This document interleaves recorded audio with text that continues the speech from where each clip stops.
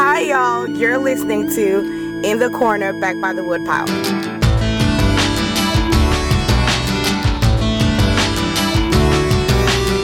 Was the night before Christmas, and all through the Hold house... it now, wait, hold it. That's played out. Hit it!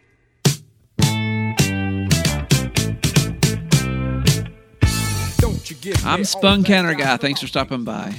On this episode, we're going to talk Christmas songs with music journalist and industry insider Bill Adler. Every year, Mr. Adler puts out a compilation called Christmas Jollies, in which he tries to highlight lesser-known recordings of the season, and we're going to talk about a few of those nuggets of goodness.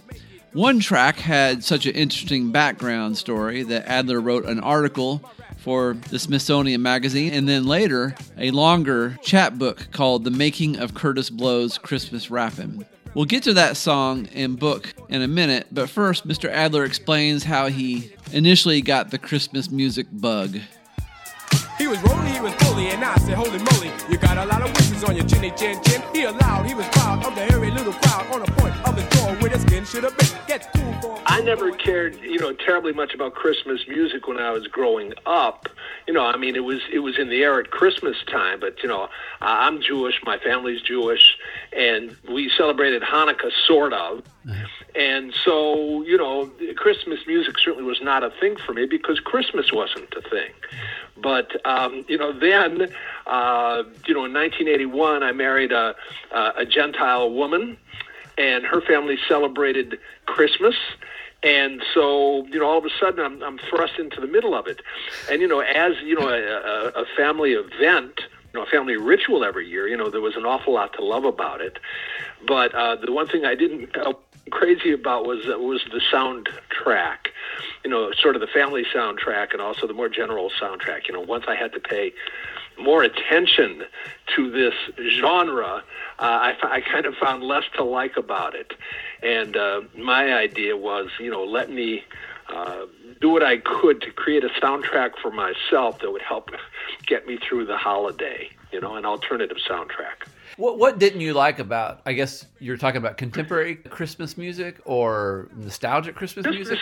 All of it, the stuff that just constituted the mainstream of it all. I get married in 1981, and, we start, my dear wife insists, or whatever, let's just say that starting right around that time, I'm all of a sudden, I'm celebrating Christmas every year.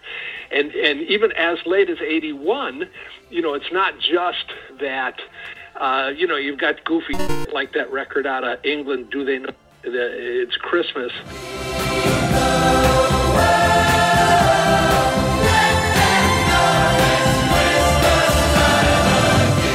But, it's still Bing Crosby and Gene Autry, and Crosby recorded White Christmas, I think, in the 40s. Mm-hmm. And guess what? It happens to be a great record. But 40 years and 10,000 listens later, I don't care about it anymore. It's just used up. I'm dreaming of a white Christmas with every... And then, my wife's family also would turn their attention to, and I'll probably get this wrong, like the Cambridge College Choir, an international broadcast out of England. And so, that's a very, it's very serious. Mm-hmm. I think it means a lot spiritually to my wife's folks, but, me, I just couldn't get to it.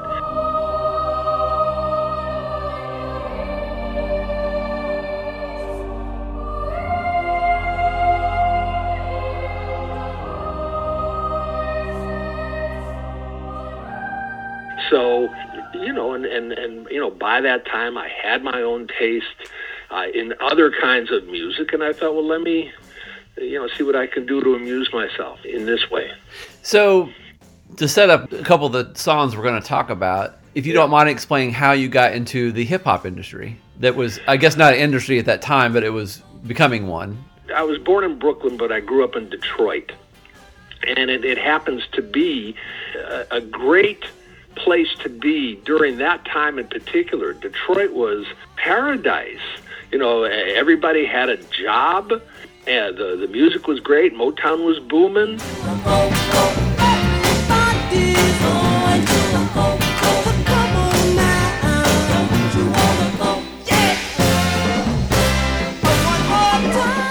You know, it was wonderful for, you know, somebody who was open to music, a great place to grow up. And, you know, by the time I was out of high school, you know, I was becoming a little more conscious of my tastes. And, you know, and by the way, let me say this as somebody who's just about to turn 70 years old, you know, and this is going to be some okay boomer stuff. But, you know, go back and just note that the 60s happened to be, you know, a magnificent decade for popular music of all kinds. Just, you know, let me say that, and as obvious as it is. And by the time, you know, I finished high school in 1969, you know, I'd sort of begun to understand that, you know, I probably leaned a little more heavily into black music. You know, then in the early 70s, I was a hippie in Ann Arbor, and I started writing a hippie newspaper about music. And by 1979, I was working as the pop music critic for the Boston Herald. And, you know, I was just going to pay attention to everything that was sort of happening as best as I could. That was the gig. And one of the things I did when I was in Boston is I listened pretty regularly to radio station WILD, which was the city's only black radio station. And it was then that I first heard, you know, say, you know, the fall of 1979, I heard this record, Rapper's Delight by the Sugar Hill Gang, which was the, you know, one of the very first rap records of any kind, and it was certainly the first breakout hit, and that was fairly remarkable. You see, I'm 6'1" and I'm tons of fun, and I dress to a T. You see, I got more clothes than Muhammad Ali, and I dress so viciously. I got and, you know, also, I suppose it's worth noting, it didn't sound to me like it came from another planet. You know, there were lots of folks who heard it and scratched their head. You know, what's rapping? You know, why aren't they singing? And also, by the way, why was the single 15 minutes long? There was a 3-minute edit of it. But, you know, if the folks at ILD, you know, played the 3-minute version, their phones would blow up because kids out in the hood would be calling and say, hey, you know, play the full version. So it's a hit song that's 15 minutes long and nobody is singing. And even so, you know, I could hear where it was coming from. Rap music, you know, at least as much as any other kind of, you know, music or any other kind of art form, is very, very informed by its predecessors. And so, you know, I could hear the soul in it, and I could hear the disco in it. And, you know, I'd been listening to, you know, Talking Blues, and to the, you know, Gil Scott Heron and the Last Poets, and, you know, on and on and on, you know, for years. So it didn't strike me as nuts. So then in you know, December 1979, here comes a record by a rapper named Curtis Blow called Christmas Rappin'. And so I listened to it, and I found a lot to like about it. And then, you know, one of the things that was fairly remarkable is that unlike any other Christmas record that anybody could think of that preceded it, this record continued to be played on WILD in Boston at least until February, and maybe later. You know, in other words, months after the end of Christmas. And so that was interesting to me. Now, people, let me tell you about last year when the dude came flying over here. Well, the hawk was out, snow's on the ground. Folks stayed in to party down. Well, you know, I had nothing to do with the making of Christmas Rappin', but, you know, it focused my attention on Kurt. And so the next year, you know, summer, fall of 1980, by that time I had moved to New York, and I was freelancing to a bunch of different publications, including the New York Daily News. And Kurt's second single had come out. It was called The Breaks. And The Breaks was a national hit.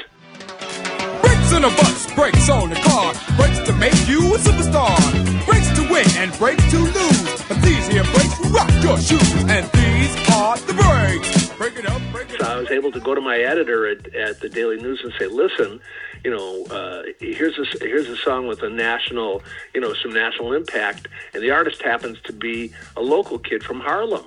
Let me write about him. And my editor said, fine.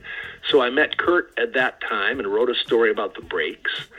And, that led me to hear about, Kurt's manager. I didn't meet him at the time, but he had a manager named Russell Simmons. And a few years later, in 1984, I kind of circled back to him because I had an idea about a record I thought Kurt should make. And Russ and I got to talking about one thing and another, and he just said, listen, why don't you come work with me? So that led to, 6 years as the director of publicity for Rush Artist Management and Def Jam Recordings. Participating now 'cause you appreciate it sounds so sweet. We were all in the mood, so we had a little food and a joke and a smoke and a little bit of wine. I want to talk about this track, Christmas Rappin', a little more. And you helped write a chapbook called The Making of Kurtis Blow's Christmas Rappin', and it was put out by a mutual friend of ours, Noah Human. I don't want to give away the entire story because I hope folks will go out and get it. But talk about some of the things that are unique to the story of this particular song that you found intriguing enough to write about it. Well, the single most intriguing thing to me is there are two parts. Number one, it was a very, very early rap recording, and it came after like 5-6 years of live hip-hop performances, live rap performances in the city of New York, and somehow nobody had the idea of making any rap records all during that time. So, that record, Christmas Rappin' by Kurtis Blow was very, very early. And the other thing is, it was the very first rap record to come out on a major label. The others had come out on independent labels. But Christmas Rappin' by Kurtis was put up by Mercury Records. And the story of how it was signed to Mercury turned out to be very compelling to me, not least because the general attitude throughout the record industry was a revulsion, or at least utter mystification. What was rap music? Did it even qualify as music? And to the extent that people in the business, kind of wrestled with these questions, their decision was, we don't want anything to do with it. It's going to be some kind of goofy little fad and forget it, right? And that was true not only of white folks in the business, but of black folks as well. And it sort of speaks to a generation gap in the appeal of rap music, at least at that time. And so, the black folks in the music business then were older, they were adults. And you can say that rap music, it was very new, and also its appeal was largely to younger. I don't want to say it was kids stuff, but it was youth music, and these older black folks were just they didn't get it, they didn't like the idea of it. It was probably too street oriented for them. If you're going to be, this is a broad generalization, but I think the black folks in the music industry at that time were mostly kind of more consciously upwardly mobile, and the idea was, however rough their own background might have been, they were aspirational and they were looking for middle class life or better. You can say that their aesthetic was kind of formed by, Berry Gordy and Motown Records, which was, very polished. It was R&B, it was black artists, it was a black-owned record label for that matter. But it wasn't street-oriented. It wasn't very blues-oriented. It was more polished than that. And so that was the bias of the black folks in the business at the time. So what happens is that not only is Christmas Rappin' the first to come out on a major label, but it was signed not by, a black executive, and not even by an American. It was signed by a Brit, a guy named John Staines, who'd been a DJ and worked in the record business in London and had come to the U.S. to work at Mercury Records, in the fall of '79. And one of the very first records that he signed was Christmas Rappin' by Kurtis Blow. And our chance of dance beneath the mistletoe. So he went downstairs and forgot his scares, and he rocked the spot and danced like a pro. And every young girl tried to rock his world, but he booked the oogie till he had to go. So, talk about this little book, if you don't mind. Is this based on articles that you had written before? The book was Noah Human's idea. Mm-hmm. Noah is an old friend of mine. You know, he's a record biz guy, and he's not just a hip hop lover, but really he's a guy with a lot of interest in what might be called, you know, the catalog, mm-hmm. which is to say it doesn't have to be current. You know, his taste is broad and it's deep, and so, you know, he saw, you know, this. What became the book was published in shorter form on the website of the Smithsonian Magazine in December of 1979. And I, you know, forwarded it to Noah, and he liked it a lot, and we got to talking about it.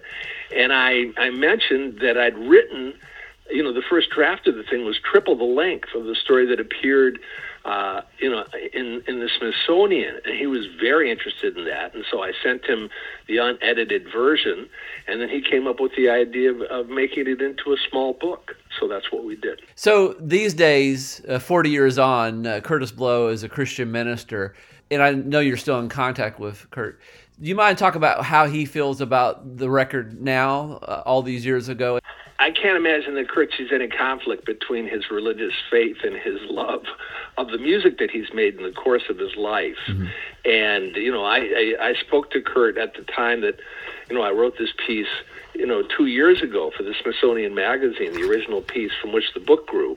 And, you know, his memories of the making of the song and his enduring love of it it's just strong. He still loves it. A lot of folks maybe listening to this that didn't grow up when we did, that maybe grew up in the 90s, this song kind of got a little bit of a rebirth where right. It got sampled by a group called Next, and the track was called Too Close. So I think if folks hear the Christmas rapping song for the first time, they think, why does that sound so familiar? And that would be why. Don't stop.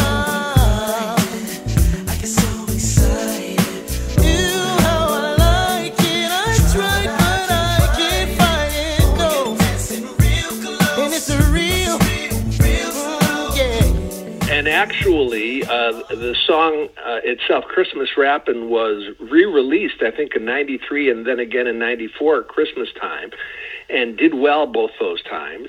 And then, you know, even before then, the song was starting to be sampled by all sorts of other folks, mostly, you know, rappers, but not exclusively.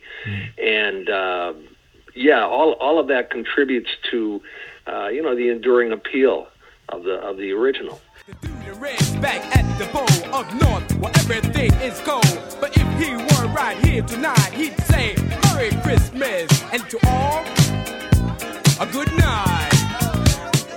Back in the 1980s, when I was in high school, there was another Christmas hip-hop record out that I wanted something awful, but with my limited allowance money, I had to choose between getting a Christmas present for my dad or getting the record for myself. So, thinking myself clever, I did the most unchristlike thing, bought the record, and gave it to my dad for Christmas. He was polite about the gift, though he clearly wasn't interested in it, and soon it was left to collect dust on the family LP collection, at which I pounced, and not without a healthy amount of guilt, I listened to that track over and over. Mr. Adler had a role in the making of that particular record, which started with its sample source, Clarence Carter's 1968 cut, Backdoor Santa. Old Saint Nick, he don't come but once a year. Oh, oh, oh, oh. You know, I started making annual Christmas compilations just to get myself through the holidays in 1984. And I may already have owned an Atlantic Records various artists' Christmas compilation by that time that included a song by an artist named Clarence Carter called Backdoor Santa. You know, to the extent that I was going to make an annual Christmas compilation starting in 84, I began to increase my collection of Christmas records in the hope that, you know, any given compilation or any given album might yield at least one song that I would love enough to share with everybody else, right? And so, anyway, I love the Clarence Carter track, and I love, a lot of the songs on that album. It's really a great one. Then in 1987, I was working at Rush Artist Management, and we managed Run DMC. And there was a call that came into the office from the Special Olympics, and they were putting together a record, a Christmas record, a various artist Christmas record that would raise money for the Special Olympics. And, it was the start of a whole series called A Very Special Christmas. And that kind of call would fall into my lap because it was a charity thing. There was no money to be made on it. And so, that's why, none of the other folks were kind of more interested in profit. The other folks at the label wouldn't mess with it. Bill, you deal with it. And that was fine with me. And so, the call came in, and these folks wanted Run DMC to make a contribution. And so I just thought to myself, they reached out to all these other superstars. I think U2 was on it, and Sting was on it, and, Madonna's got a track on it, and blah, blah, blah. But, all of them, I think all of them, without exception, would go on to do a cover version of a Christmas standard. And, I'm not sure why. I mean, just knowing Run DMC the way that I did, I came up with the title of a concept for a Christmas song that they could do that would be an original. Christmas in Hollis. And Hollis, Queens is where they came from. And their very first single, one of the things that Run DMC had done to distinguish themselves from the beginning of their recording career in 1983 was that they had showered praise on, their community, on Hollis and on Queens. College, I'm light skinned, I live in Queens, and I love eating chicken in collard greens. And, within the small world of rap at that time, it was a relatively unusual thing to do. You could say it was a brave thing to do because, most of the first, 4 years of rap records, emerged from the Bronx and from Upper Manhattan. And so the whole idea that, these kids in Queens might have anything to say at all in the idiom of rap was like an insult to these kids from the Bronx. And Run DMC basically said, screw it. Listen, this is who we are. This is where we're from. This is what we're proud of. So I thought to myself, that sense of pride that they have in their community, maybe it'll animate a Christmas song for them. So I called Run and I said, listen, here's an opportunity. They want you to make a record. I've got an idea for you. Here it is, Christmas in Hollis. And Run liked the idea, and DMC liked the idea, and they both, wrote their rhymes. And then I met them in a studio, the studio that they worked in at the time, which was, in Lower Manhattan. It was time for me to speak to Jam Master Jay, because Jay was the group's DJ, but also he was like, an associate producer of all their recordings at the time, So I brought in a Creative Records for Jay to listen to because, it was the start of the sampling era. Jay, like a fairly typical hip-hop DJ, he would, pull a record out of a sleeve and, put the needle down and listen to the first 15 seconds. And if it didn't grab him, he would, pick the needle up and drop it down on the next track and, burn through stuff pretty quickly. And when he got to that Atlantic Records anthology, he put the needle down on Clarence Carter.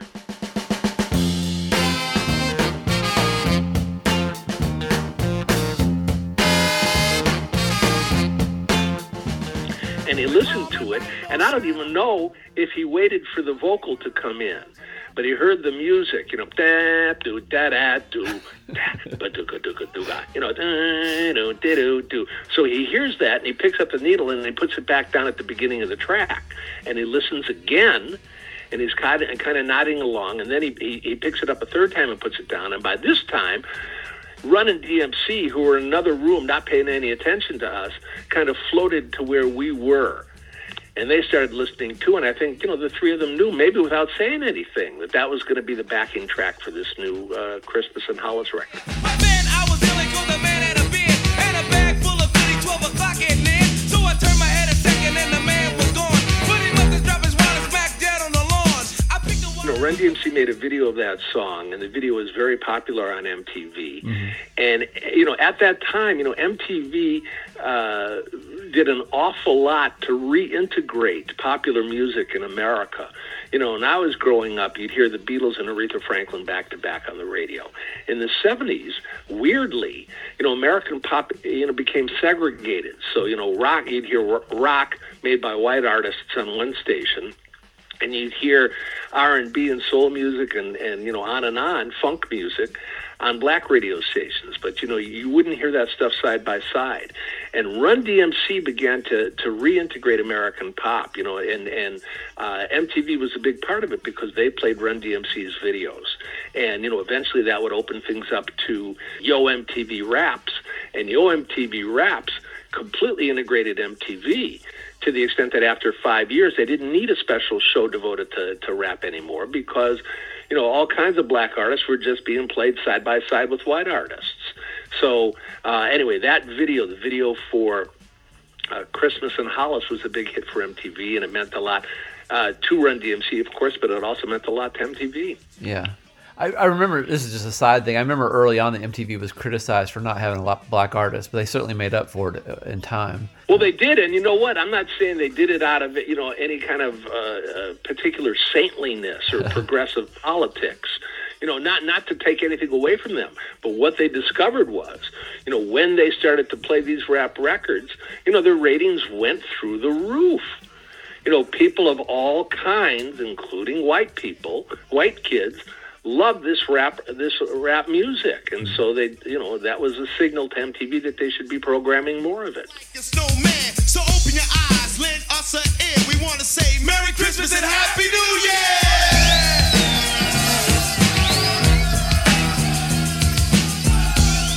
So for the rest of the program, if you don't mind, I would like to talk to you about some other Christmas songs that you just find are great, or they're a gem and you wish more people would know about.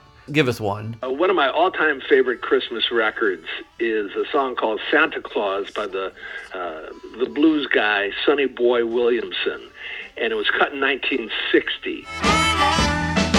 My baby was shopping yesterday, so I'm gonna buy what you need for Santa Claus.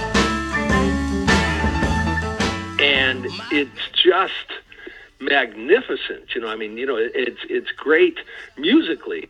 It's his harmonica that kind of leads the way musically, but also the story he tells is unlike any Christmas story I've ever heard. It's real particular to his circumstances and to what happened to him one time when he was, getting ready for Christmas, and the kind of trouble that descends on him for no good reason at all when his wife goes shopping and he's left alone, and he starts digging through her dresser drawers looking for whatever Christmas presents she'd bought for him and put aside. And things go very wrong for him. It's at one and the same time, it's very dark and it's very funny. And it takes him, I think, at least 5 verses to tell the story. And there are no breaks.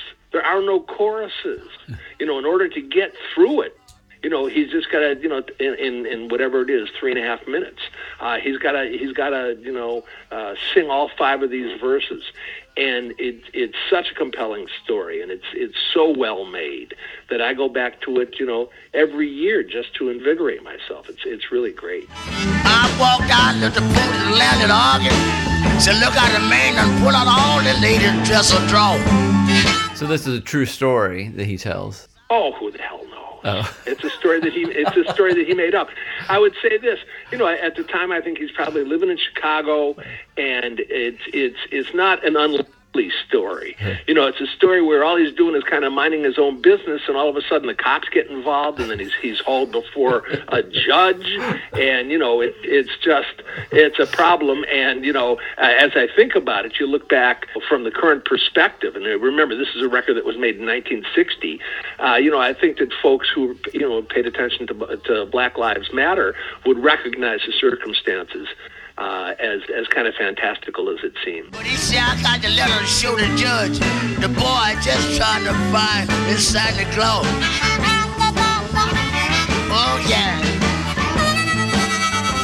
So you recently wrote an article about an Irma Thomas song, Christmas song. Irma Thomas has recorded 2 versions of the Christmas standard, "O Holy Night," and one of them has just, it killed me.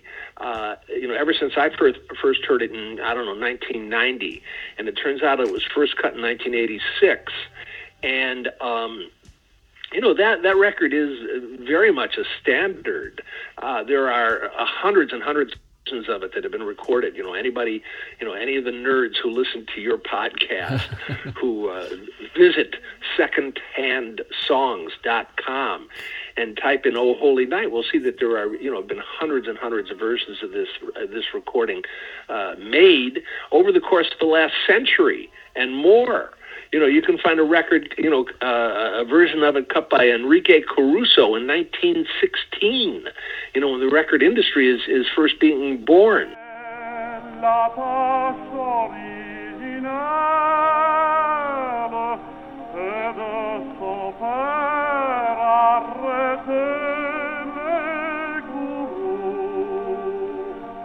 All that said, against that background, Irma, who, for your listeners who maybe, don't know, Irma Thomas is kind of New Orleans answers to Aretha Franklin, and she's known as the soul queen of New Orleans. My heart cries out, pain inside, where can you be? So she's a powerful singer with a great string of hits to her credit.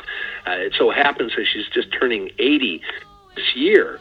But, as I said, she made this record in 1986 with a bunch of local musicians. She made it in New Orleans for a various artist compilation. And somehow, she just really, really nailed it in a way that, nobody else has. And I think probably it speaks to her faith and her religious affiliations, and it was a standard in her life, going back to when she was a grade schooler, and she'd been singing it in church forever, and then she had the opportunity to record a version for this album. And I'm really not a religious person, but her performance of that song, gives me shivers. And it happens to be, it's a very religious, and it's a song about faith. It's a song about the birth of Jesus Christ, and it's just beyond affecting. A thrill of hope, the weary soul rejoices for yonder race, a new and glorious morn.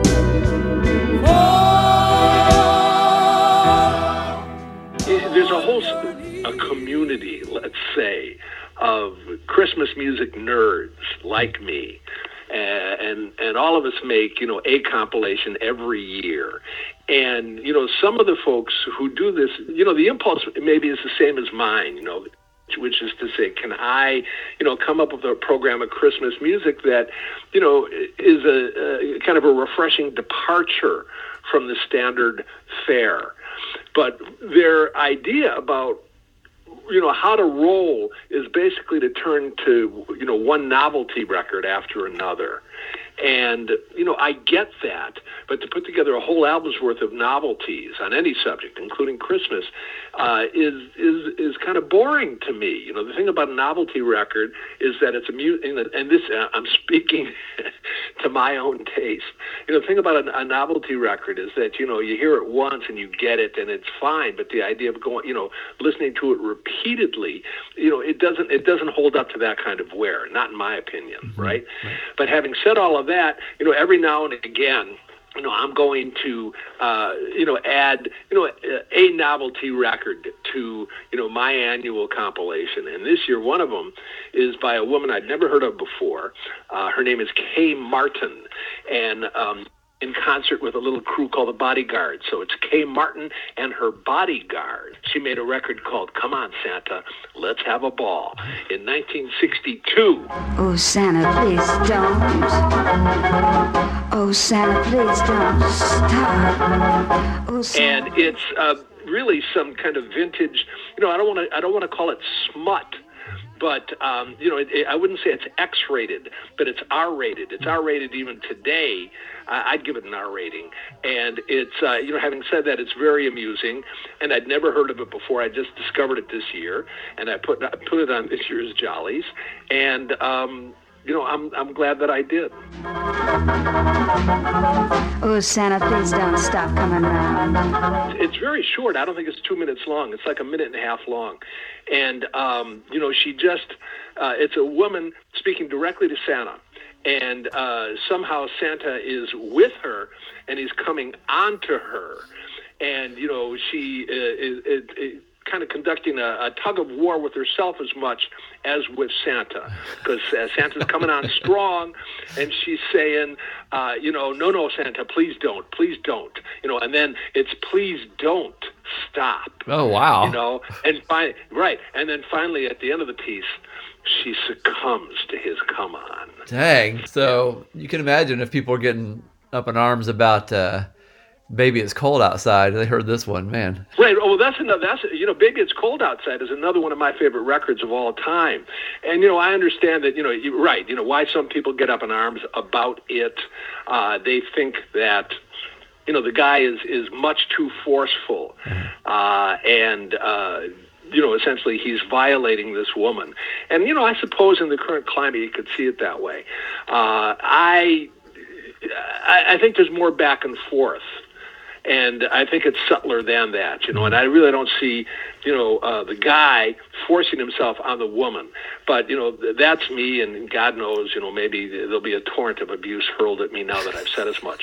All I would say is this, is please, that's another song, Baby It's Cold Outside. It's been recorded over and over again. My favorite version was done by Ray Charles and Betty Carter. Yes. In the early 60s. Cold out there. This evening has Been hoping that you drop in. so very nice. I'll hold your hand. They're just like My ice. mother will start. Musically, the performance is so strong. That's one of my all-time favorites. That whole album, he did a whole album with her, I think. My dad had it. Great record. It absolutely is. And, I salute your father for having that kind of taste. Good for him. Why don't you put some records on while I pour? And the neighbors might think Betty, it's bad out there. You talk about having a Jewish background. Is there a particular, Hanukkah song that you think is great and people should know more about? Well, every year I look for, compelling Hanukkah songs. But that's really, it's tougher finding great Hanukkah songs than it is finding great Christmas songs, because Hanukkah really is kind of, it's a hype. The Hanukkah never meant very much, I think, to European Jews in Europe. Mm-hmm. It was kind of a secondary holiday.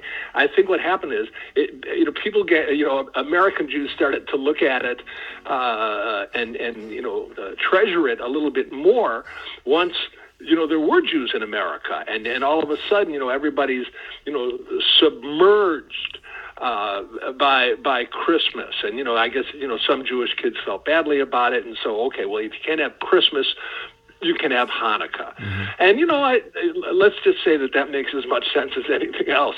But unfortunately, the Hanukkah soundtrack is thin. And I think it's because the holiday meant so little, really to most Jews. Why write a song about it? And you have in South Park, one of the creators of South Park, Matt Stone, is a Jewish guy, and I imagine he had something to do with the making of the performance in one of the South Park episodes of, it's called Dreidel, Dreidel, Dreidel, whatever it's called, and you hear one of the South Park kids singing it. You know, one of the South Park kids happens to be Jewish, as I think about it. Right. And he goes, oh, dreidel, dreidel, dreidel, I made it out of clay. And when it's dry and ready, oh, dreidel, I will play. Second verse, same as the first. And he goes to repeat himself, you know. And, you know, that's a measure of how lame the song is, right?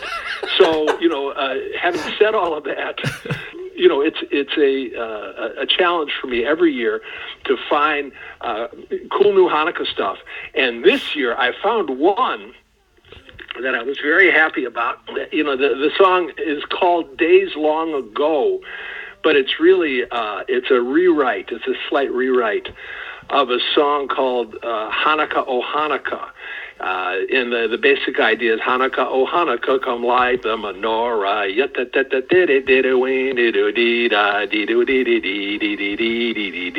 You know, so it goes on like that. You know, it's a standard.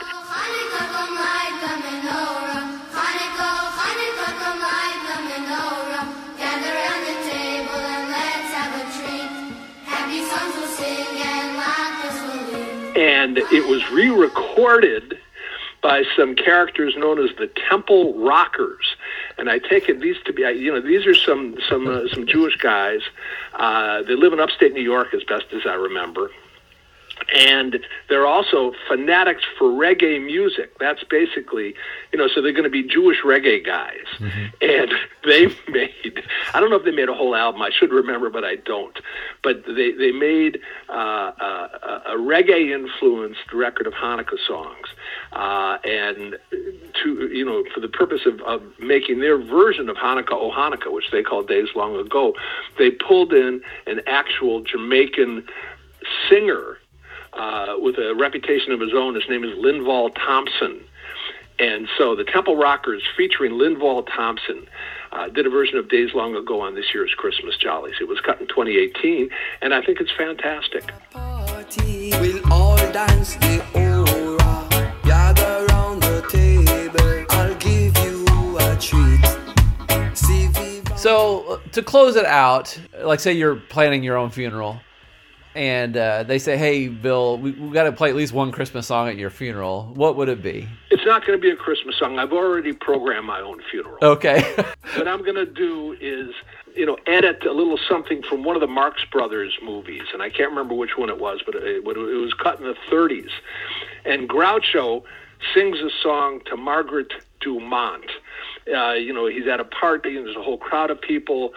And the song, the punchline is basically, I must be going. I'll stay a week or two, but I must be going. Yeah. I'll stay the summer through, but I am telling you, I must be going. There's going to be that song, and then at the very end, after I'm done, when Groucho is done, then I'm going to go right to Warner Brothers cartoon sign-off. At the end of every one of our cartoons, you'd hear Raymond Scott's song.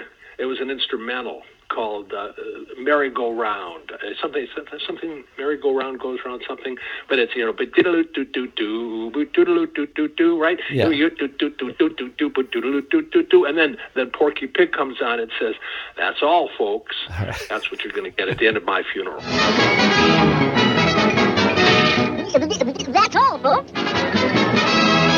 Now, we'll have links to a lot of the articles and music we talked about up on the Brofisticate website. And Adler's book, The Making of Curtis Blow's Christmas Rappin', can be found on musicarchives.com, and that is spelled musicarkives.com. If you're still in a Christmas mood, back on In the Corner, Back by the Woodpile, episode 164, we talked with another musicologist, Dirk Allman, about some of his Christmas favorites. Or if you're more feeling hip-hop-ish, the aforementioned Noah Euman came back by the Woodpile to talk about his involvement in reissuing some classic works by Run DMC, Fat Boys, and others on episode 104. In the Corner, Back by the Woodpile is produced by A Closet, a Pocket, and a Suitcase. You can find this podcast on iTunes, Podbean.com, Spotify, and Stitcher. If you would like to send us some love letters, you can email us at spuncounterguy@hotmail.com. We'll see you next week. Whoa. Bye-bye. Oh, night divine. Holy, holy night. Night when Christ was born.